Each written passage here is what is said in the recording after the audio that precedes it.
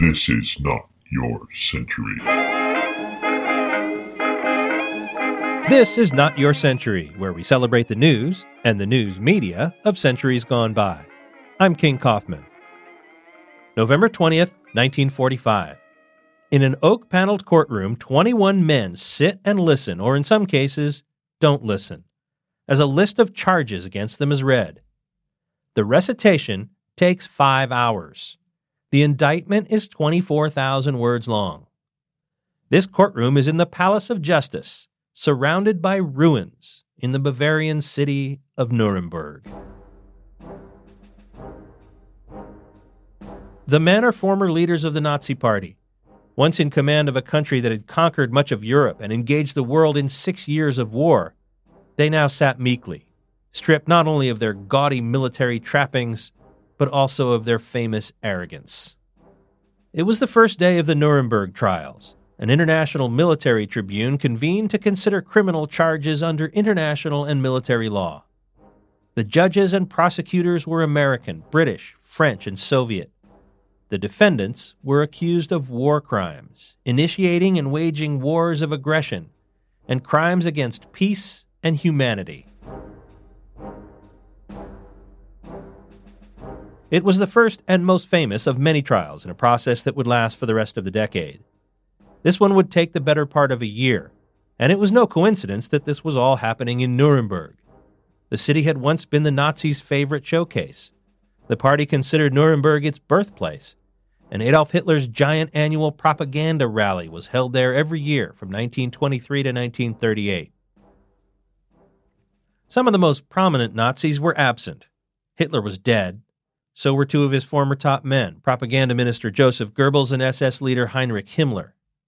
Holocaust architect Adolf Eichmann had disappeared.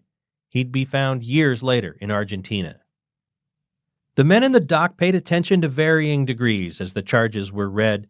Julius Streicher, who published the anti-Semitic newspaper Der Stürmer, didn't wear the headphones that provided the German translation until he heard the name Hermann Goering, Hitler's number 2 man.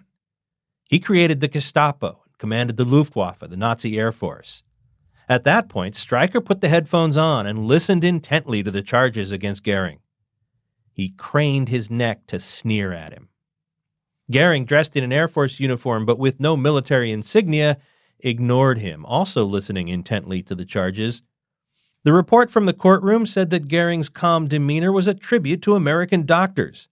They'd found him to be a quivering drug addict who cringed in terror during a mild interrogation after his capture in early May.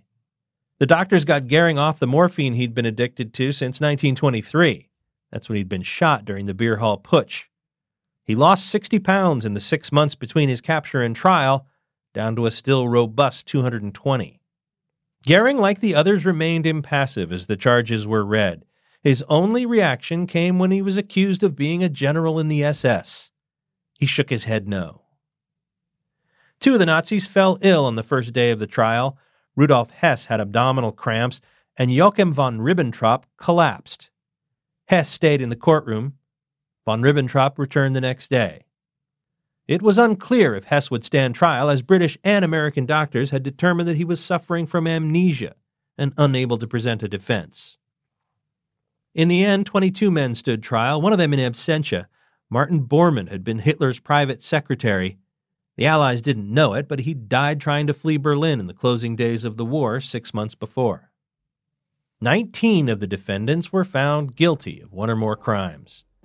12 of them were sentenced to death by hanging, including Bormann.